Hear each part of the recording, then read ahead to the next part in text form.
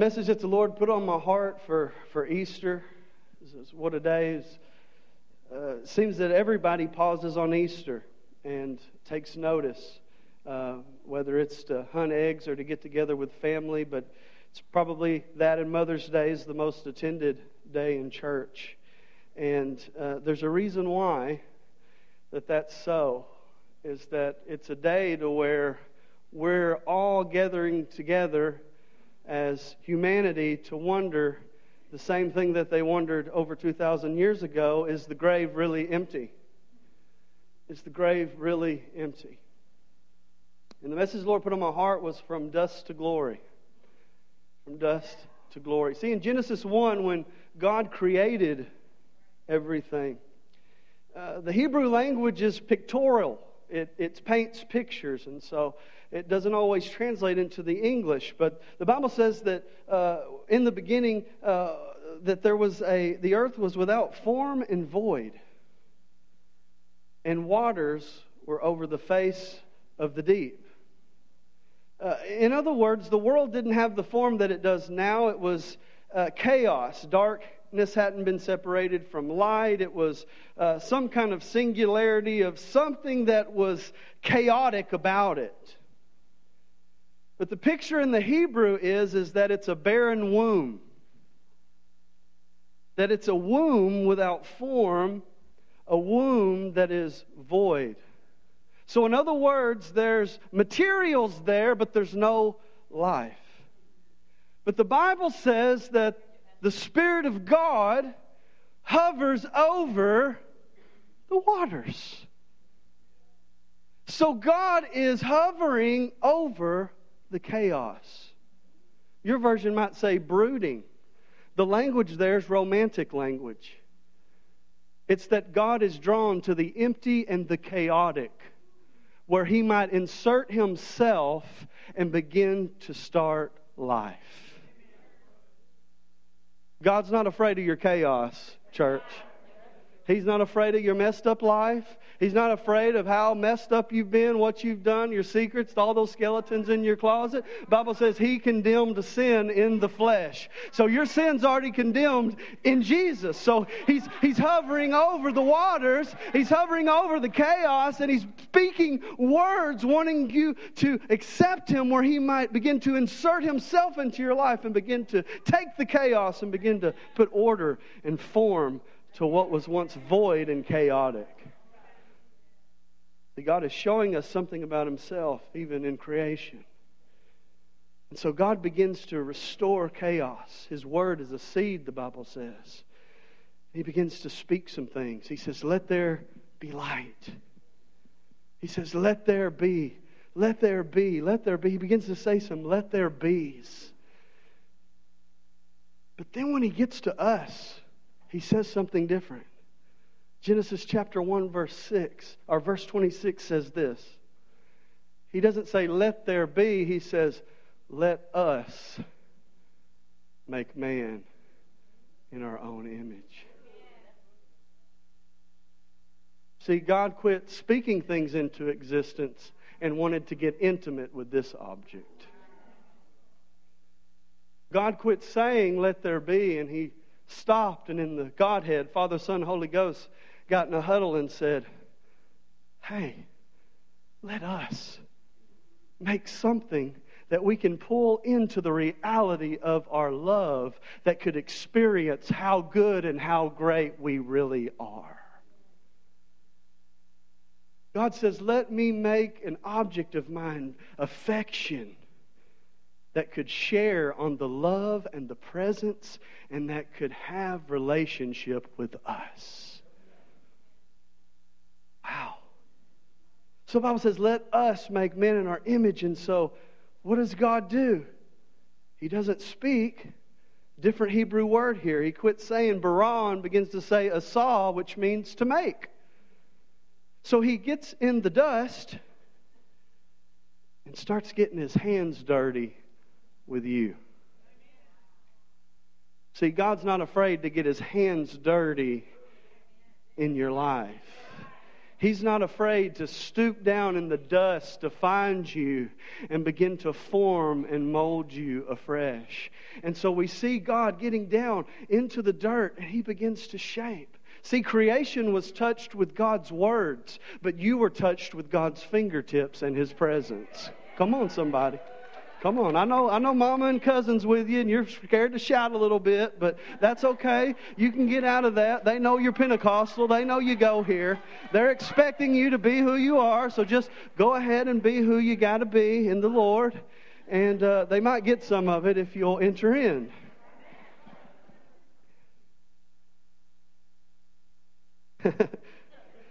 As I was saying, I used to do that. Y'all know we all used to do that. You'd get that Baptist friend to come and say, man, I hope it don't break loose in there. And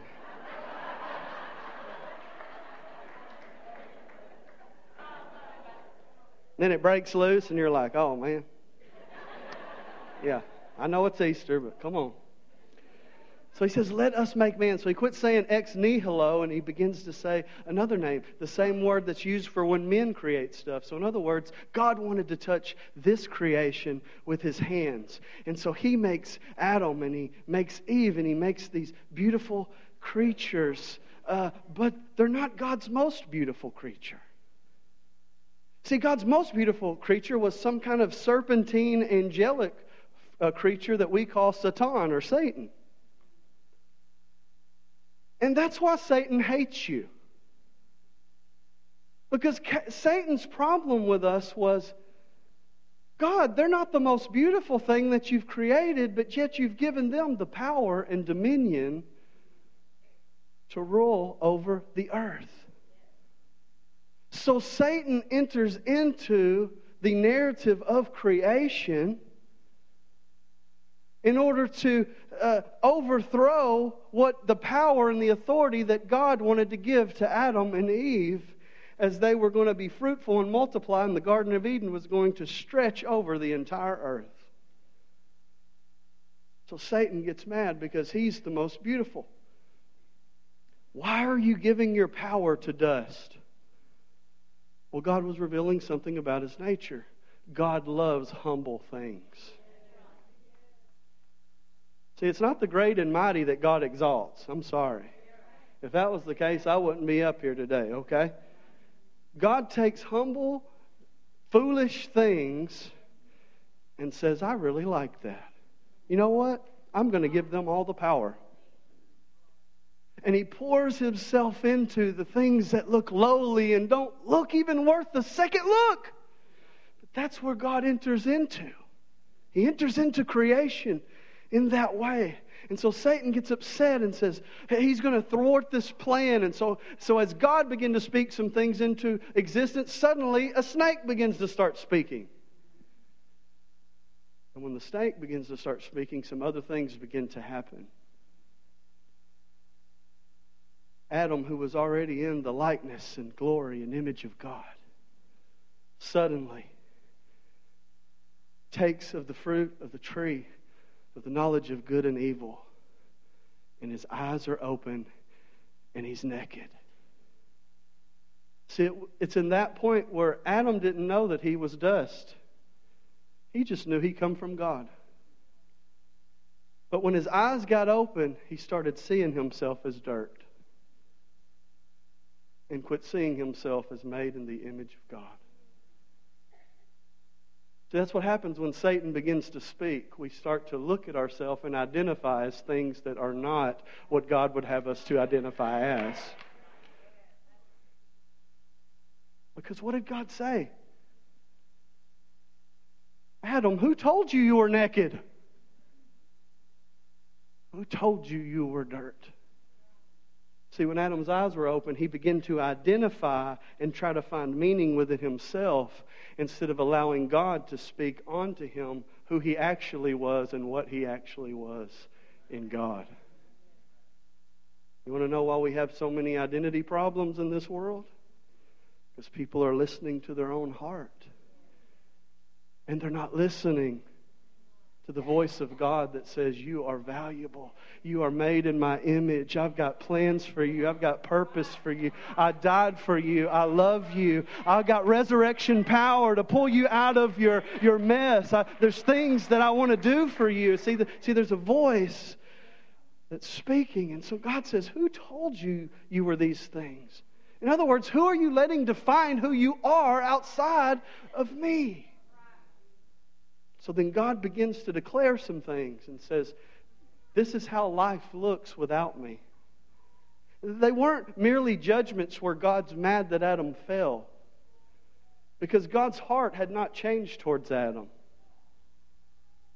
But what was happening is God began to say, because you've done this, this is what life is going to look like without me.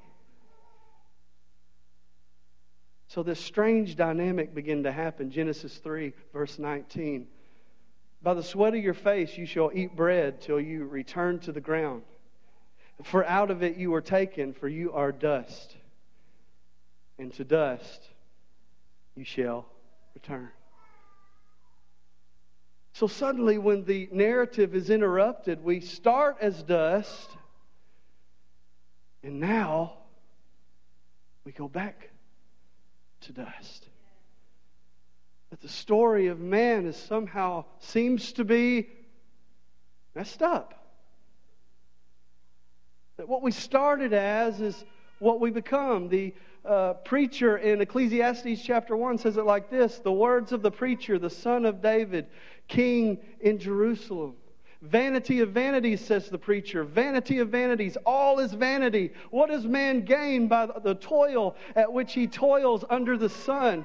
A generation goes and a generation comes, but the earth remains forever. Do you see what happened there? The vision got so negative based upon the narrative of the world and what was going on that suddenly they quit seeing themselves as eternal, and suddenly the earth looks like it's eternal. And that's what's happening in our world when we lose the fact that we are created in the image of God. This is what happens to us. Is we begin to put our focus on the nature of things, and we begin to save wells, and we begin to pick up our trash and do those things, and those are good things. But we can't forget the earth is not forever. It's the soul within man, made in the image of God, that is forever. That's the forever thing.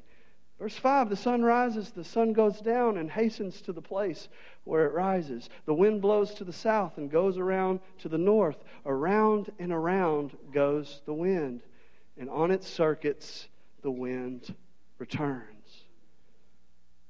So it's kind of like the great philosophers and theologians, Kansas said, all we are is dust in the wind.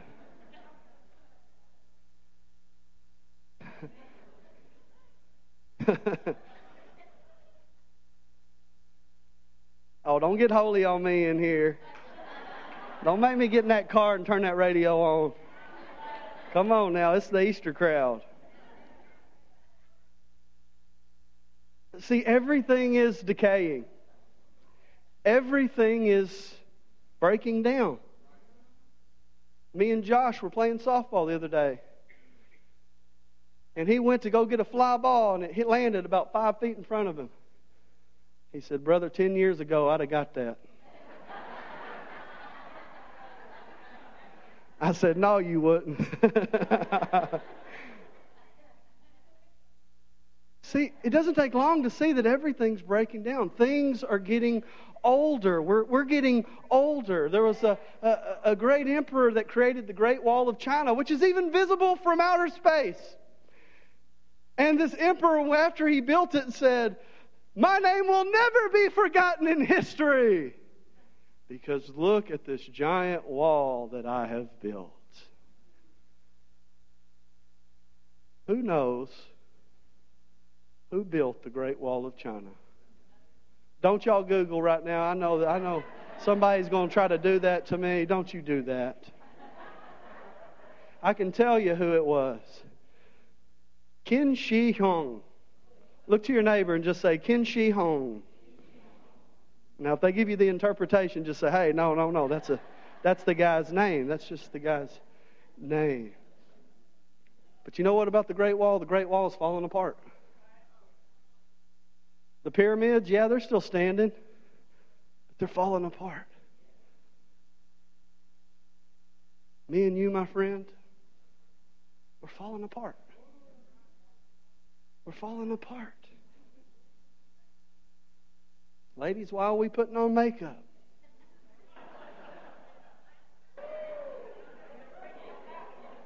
No, let me finish. Let me finish. Let me finish. If we know we're falling apart, why would we go against the grain and do otherwise? Because something in us says, dust to dust can't be the end of the story. I know I came from dust, God, but I know I'm going there, but that can't be the end of the story, Lord. So that's what we try to do, is we try to cover up the fact that we're dust. We do it with careers, we do it with prestige, we do it with money, we do it with drugs, we do it with everything that we can. We want to get the idea out of our mind that we are dust. We're dust. And we're turning into dust. Why were the Egyptians trying to embalm these pharaohs? Because even though we should know, based on the statistic, 10 out of 10 people die. Well, no, that's not true. Well, no, that is probably true still, because he died and then rose again, but still. Based on that, why don't we wrap our mind around that? And this is what the atheists do. Well, brother, I'm just brave enough to go there to say, yes, we are dust, and yes, we're going to dust. But begin to think about that worldview. From dust I came, to dust I go. Then what does it matter? What does it matter? See, if the narrative is from dust to dust, then what does it matter? Where's the meaning? It seems that dust and death is our greatest fear and our greatest foe. How many of you have lost loved ones that left a hole in your heart that it almost seemed impossible to fill? And still, you think about them. A friend of mine had killed a big deer, and he said, first thing I did is I pulled up my phone. I wanted to call Dad. And I remember he's not there. From dust to dust. Dust is our enemy. And if we looked at nature and if we looked at the flow of things, it informs us that maybe all we are is worm food.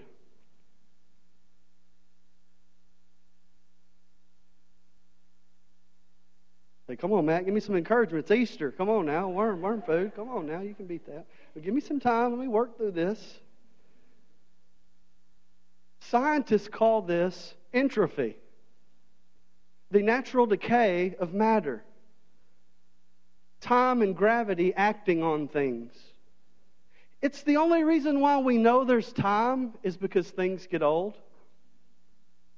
They had to create a system to measure how things are getting old and at what rate. That's what time is. A measurement of the decay of how old something is getting. So an expiration date is put on things so that you can know when it's no longer any good. That time is the measurement of watching things get old. See, when sin entered in, things got old. We getting old. Paul says it this way: creation was subjected into futility. Romans 8:20. But as in the beginning God enters our dust and our dust nature to interrupt time and to interrupt dust so that dust wouldn't have to go to dust, but dust could go to glory. So Christ becomes a man in the incarnation, God encompassing Himself in the flesh, in dust, that God becomes dust in order that He can redeem dust, where dust wouldn't have to go to dust, but that dust could then go with Him forever in glory. See, God enters our dust and conquers our greatest foe and greatest enemy. Jesus redefines what is really power and what is really not. Jesus enters in the most powerful empire in human history, the Pax Romana, the peace of Rome. And how did Rome get peace? Through barbaric means. They conquered, they intimidated, they crucified, they put fear into the hearts of people so that they would say, okay, you win. See, that's what power was defined as before Jesus. It was the power for me to either manipulate you or to put you in some kind of stronghold where you said, uncle.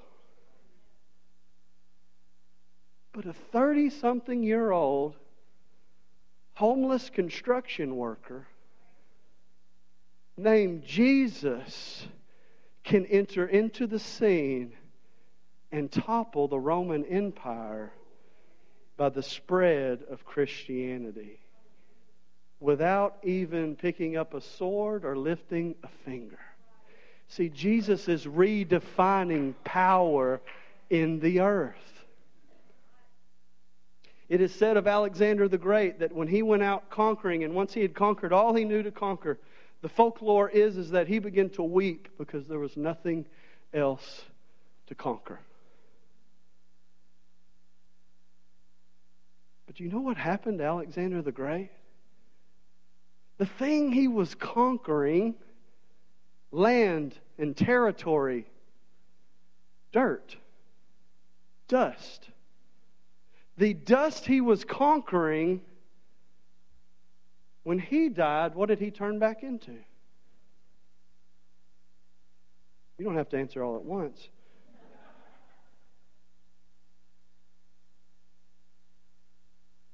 He turns back into the thing that he was trying to conquer.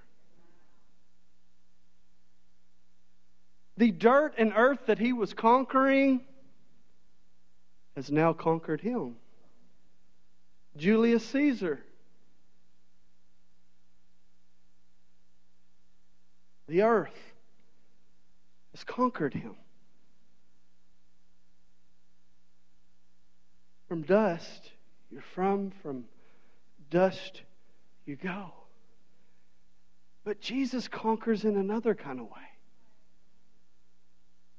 It's that He hands Himself into the hands of sinful men, allowing them to do whatever they want to do to Him. And they crucify Him on the cross.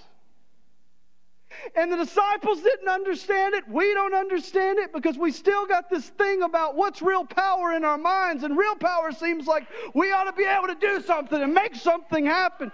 But Jesus shows us that if we operate in the ethic of love, love never fails and will never be destroyed. And so Jesus is crucified and it looks like all is lost. It looks like Jesus has been conquered.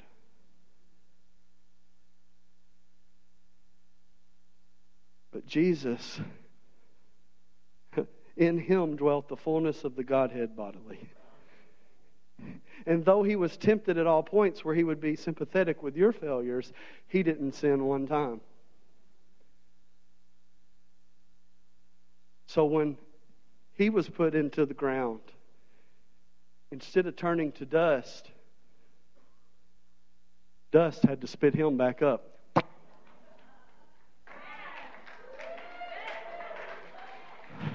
When the worms thought, all right, here's fresh meat, they touched the skin of the living God and said, no, let's go back down, boys. This one's off limits. When bacteria and chemical reactions that decay and decompose us begin to descend upon him, they had to go back and find another candidate, because this was the one in whom death would not defeat and dust would not defeat, and he would raise from the dead, defeating dust. So that if we are in him, from dust we came, but if we're in Christ, from glory we go. To be absent from the bodies, to be present with Christ. And when he comes back with a shout and a trumpet of the archangel, and then a big shout begins to happen, and the dead in Christ will rise first, and then us who are alive together will be caught up together with him in the air. We will have a glorified body that will never taste death again, that will never be defeated, and we will look just like him.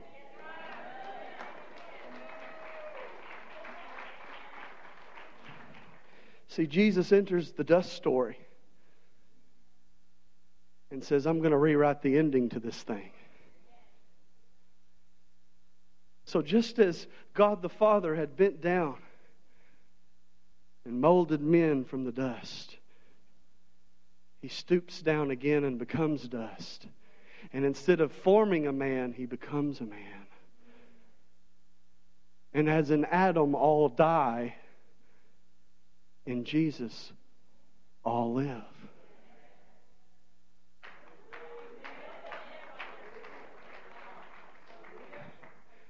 He's rewriting your story. He's rewriting your story. Resurrection means that the dust story is not the whole story. It's a prelude to a great story that God's still writing, and he's writing today. God enters the dust story and is murdered wrongfully to declare, no matter how evil it looks or what you're going through, if you'll just let me get in the middle of that thing, I can make this dust story into something that would be a glorious story. The most tragic thing in the earth, God being murdered at the hands of sinful men, God makes it into the most prized day on the calendar.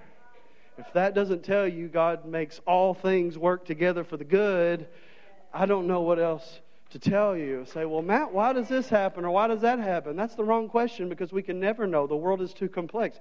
There's too much complexity. We can explore that and come up with some things, but that's not the question. The question is not, why did these things happen? It's to look on the Christ who doesn't run from suffering or stay in his corner of the universe and say, ha, ha, ha. It's about a God who's willing to enter into the chaos and into the worst and most brutal empire in human history, and to enter into our human flesh and our sin and our situation. It's about a God who's willing to enter in a really messed up religious system that's going to end up killing him. But he loves so much that he enters into the most crazy intersection in human history and enters into it and is murdered and somehow makes it all good. Makes it all good. Makes it all good. He ascends to the right hand of the Father, above all principalities and powers of the air. You know, we have Good Friday and then we have Easter, but I think we ought to have a service on Saturday, the day where Jesus went into the heart of the earth and led captivity captive and preached the gospel to the dead who were dead in faith in Abraham's bosom, and then led them back, where he rubbed it in Satan's face and said, you thought you had them. You thought you had them. You thought the story was going to be dust to dust, but he's entered into the dust and he's pulled out captivity and he's taken them captive with him and says, you're coming with me into the presence of God. You're coming with me for eternity. He ascends to the right hand of the Father above principalities and powers, declaring that no longer will there be a story from dust to dust, but anybody that is in me, the story will be from dust to glory. From dust to glory. See, this is what God does. See, comes into the dust.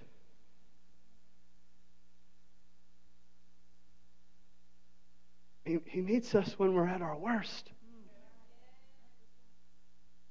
He would meet us when we're at our best, but at that time we're too prideful to even come to Him. He enters the dust story of a drug addict, of a prostitute. He enters the dust story and He makes it a glory story.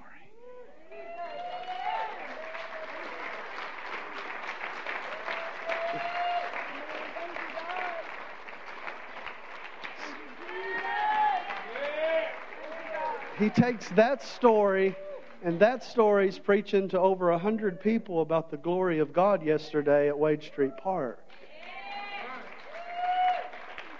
See, this is what God does, is He enters into the dust. He enters into the dust. Change the story.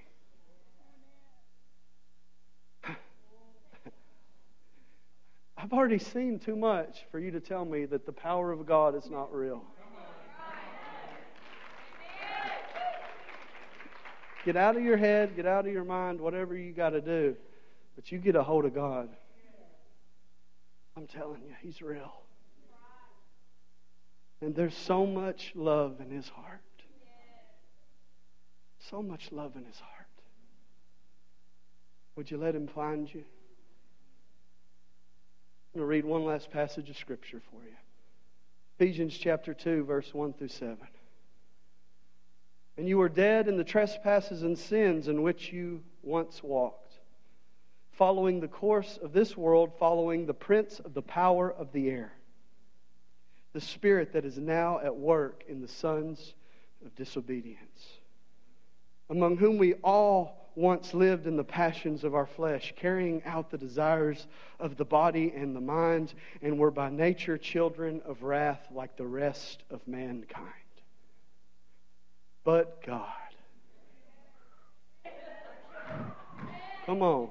Look at your neighbor and say, that's a big old butt right there.